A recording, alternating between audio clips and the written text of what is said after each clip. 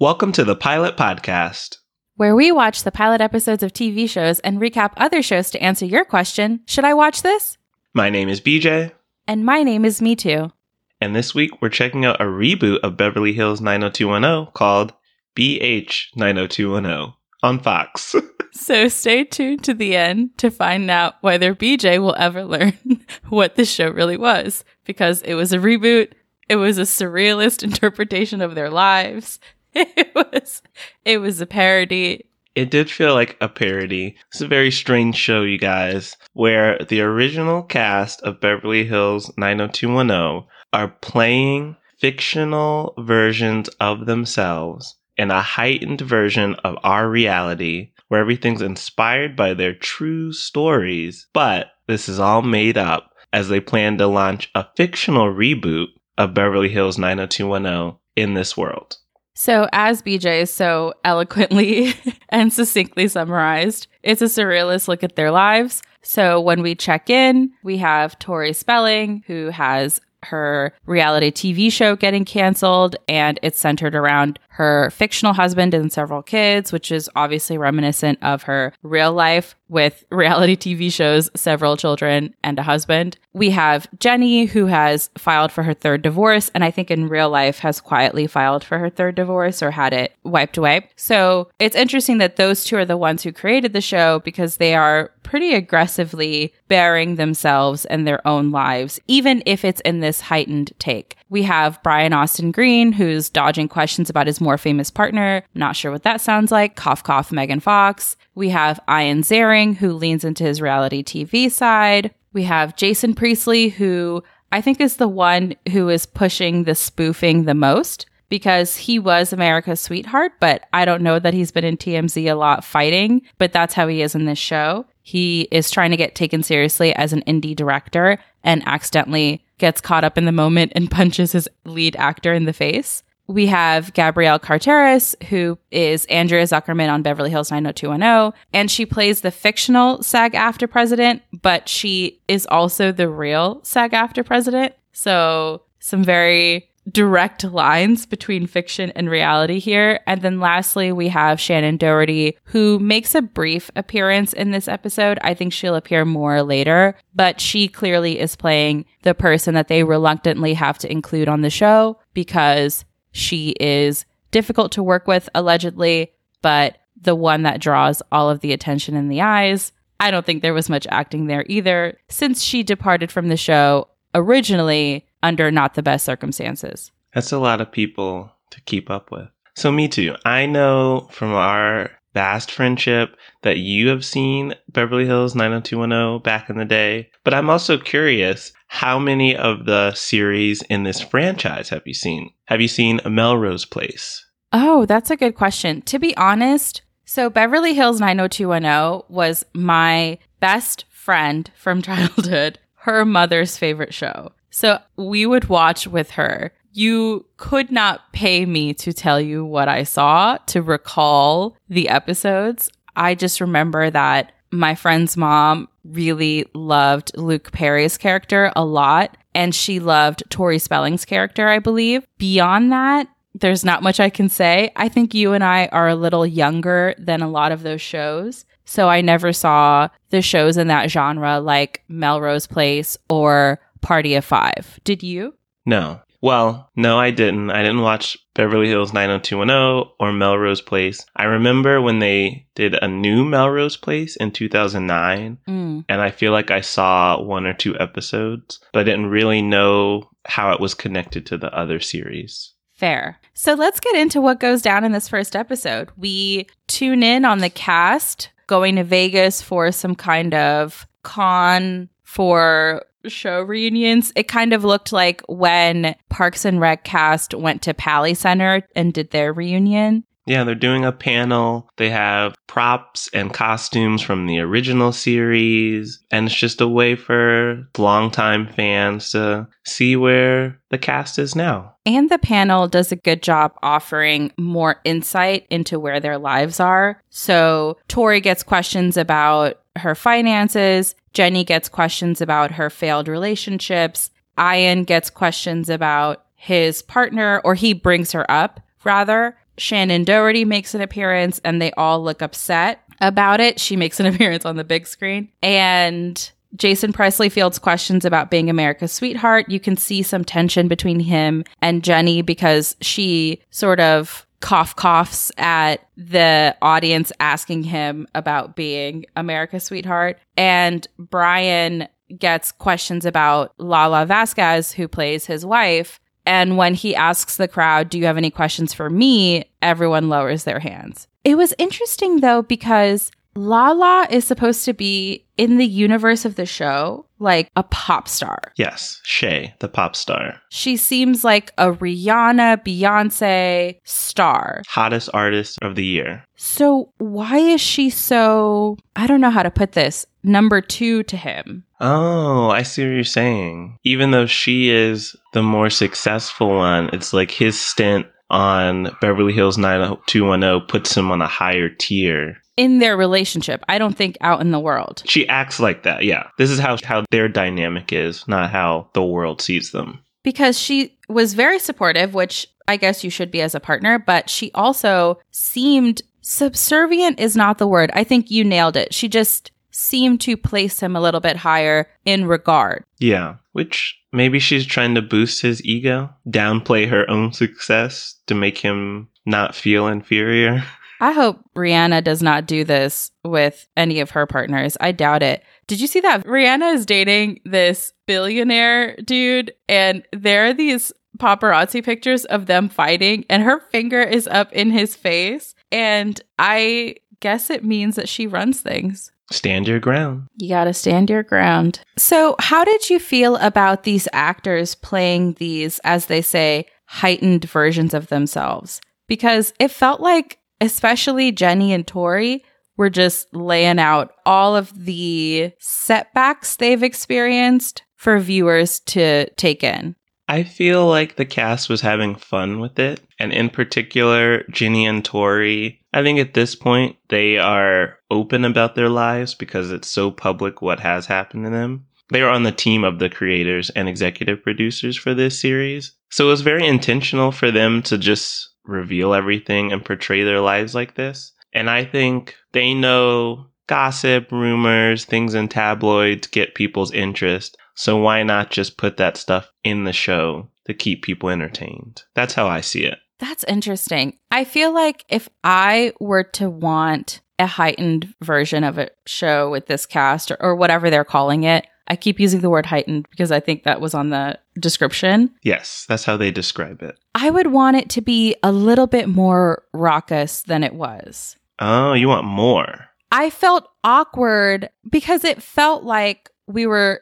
Well, let me take a step back. For example, Tori Spelling really did come out broke from the show because her father, the creator of the show, died. She thought she was going to get a nice chunk of his $500 million, I believe, dollar estate. And she ended up getting like $2 million because of some disputes with her mother, Candy Spelling, and the distribution of the money. So because of that, she turned to reality TV. She turned to real estate. She wrote books. She did whatever she could. And she dealt with a lot of financial hardships. I think she said at one point she had maybe an addiction to buying houses, something that was very...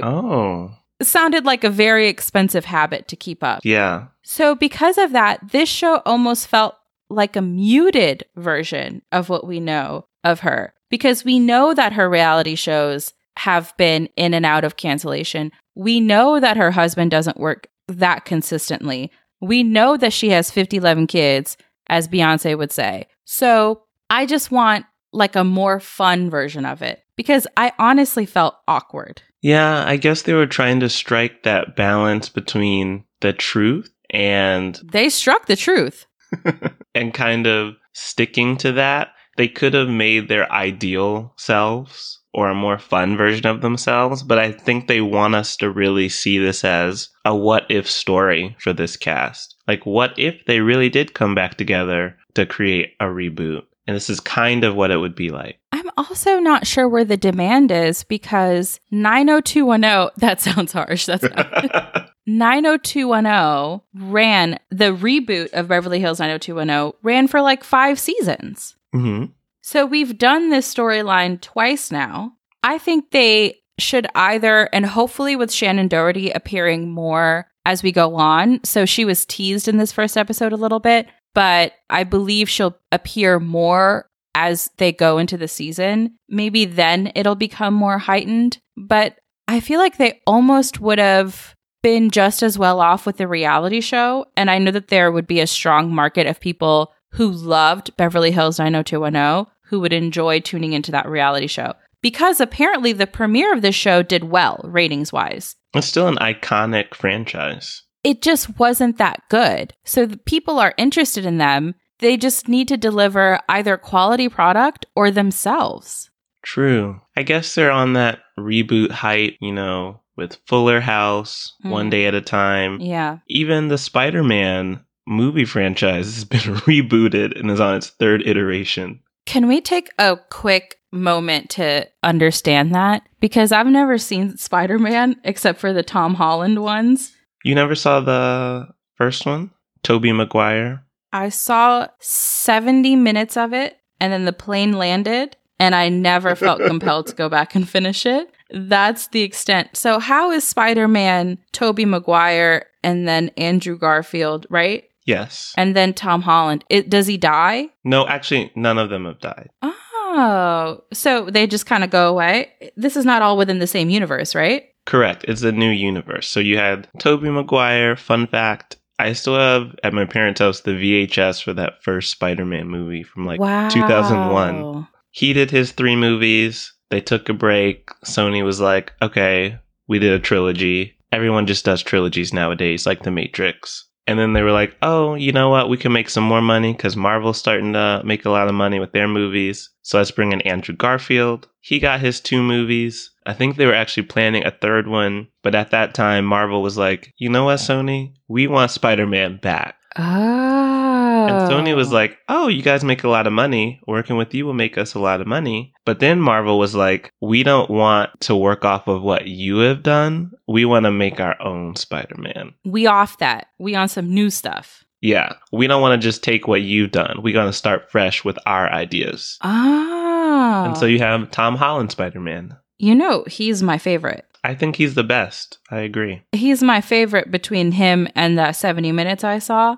And his movies are of my favorites of the Marvel movies. Oh, you like him that much? He's so charming. And what I love about his movies, and I know this is going to make me sound whatever, is that there's just not a lot of profanity. There's not a lot of blood.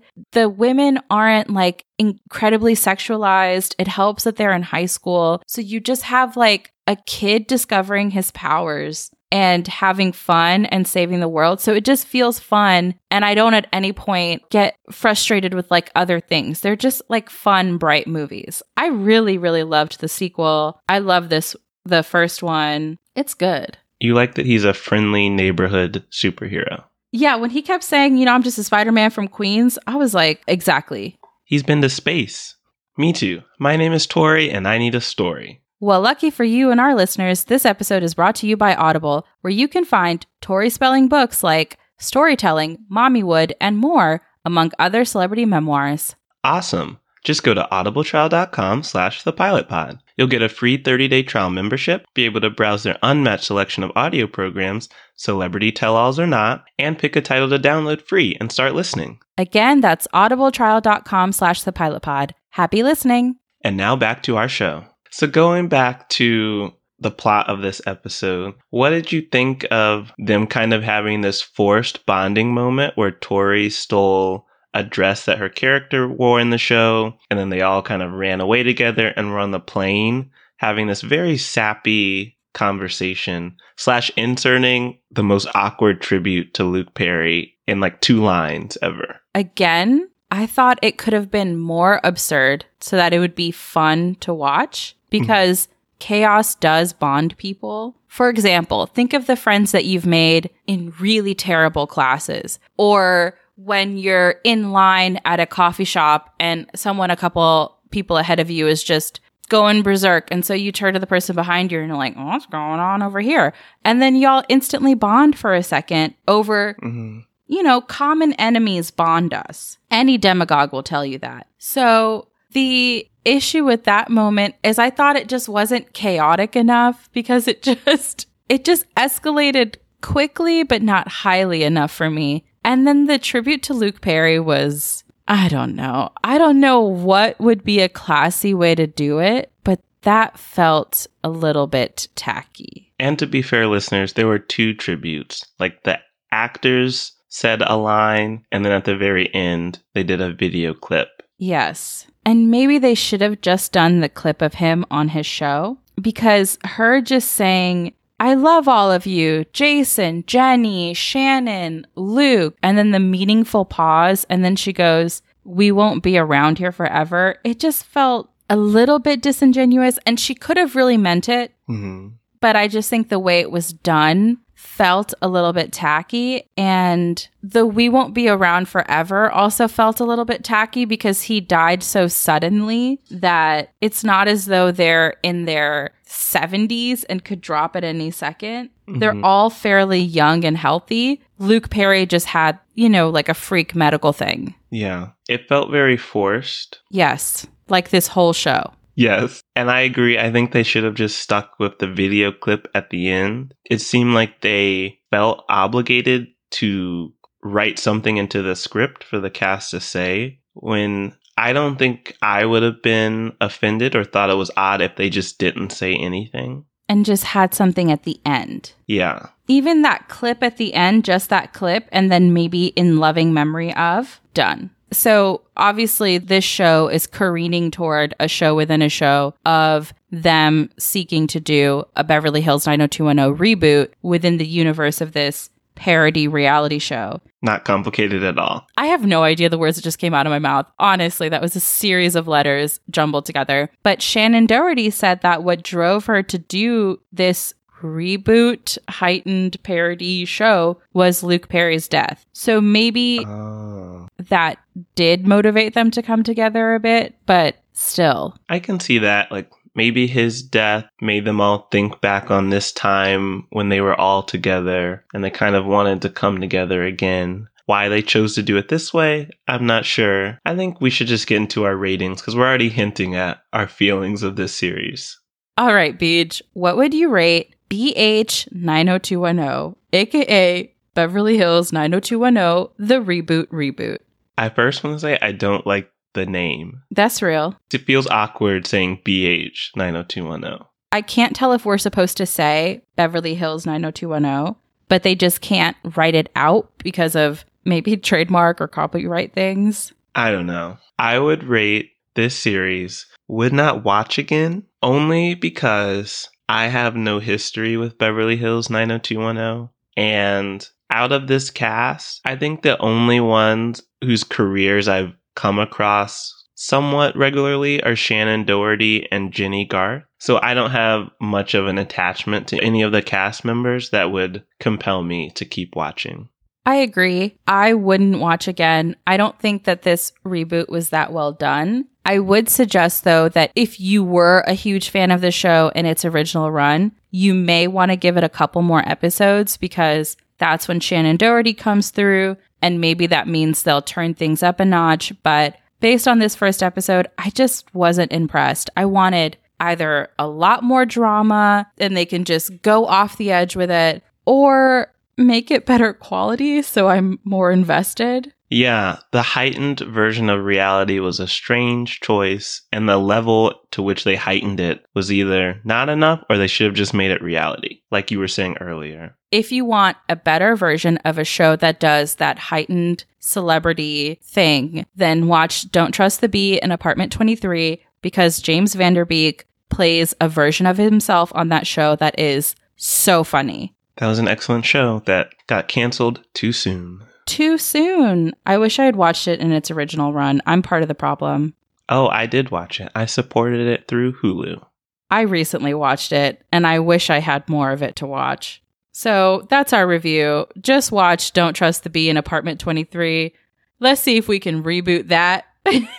So, Beach, where can people find more episodes of our show? They can head to our website at thepilotpodcast.com. They can also subscribe to us on Apple Podcasts, Google Podcasts, Stitcher Radio, and Spotify. And be sure to leave us a rating and review. It really helps people discover us. You can follow us on Twitter and on Instagram at The Pilot Pod. You can like us on Facebook at The Pilot Podcast. You can send thoughts, feelings, show suggestions.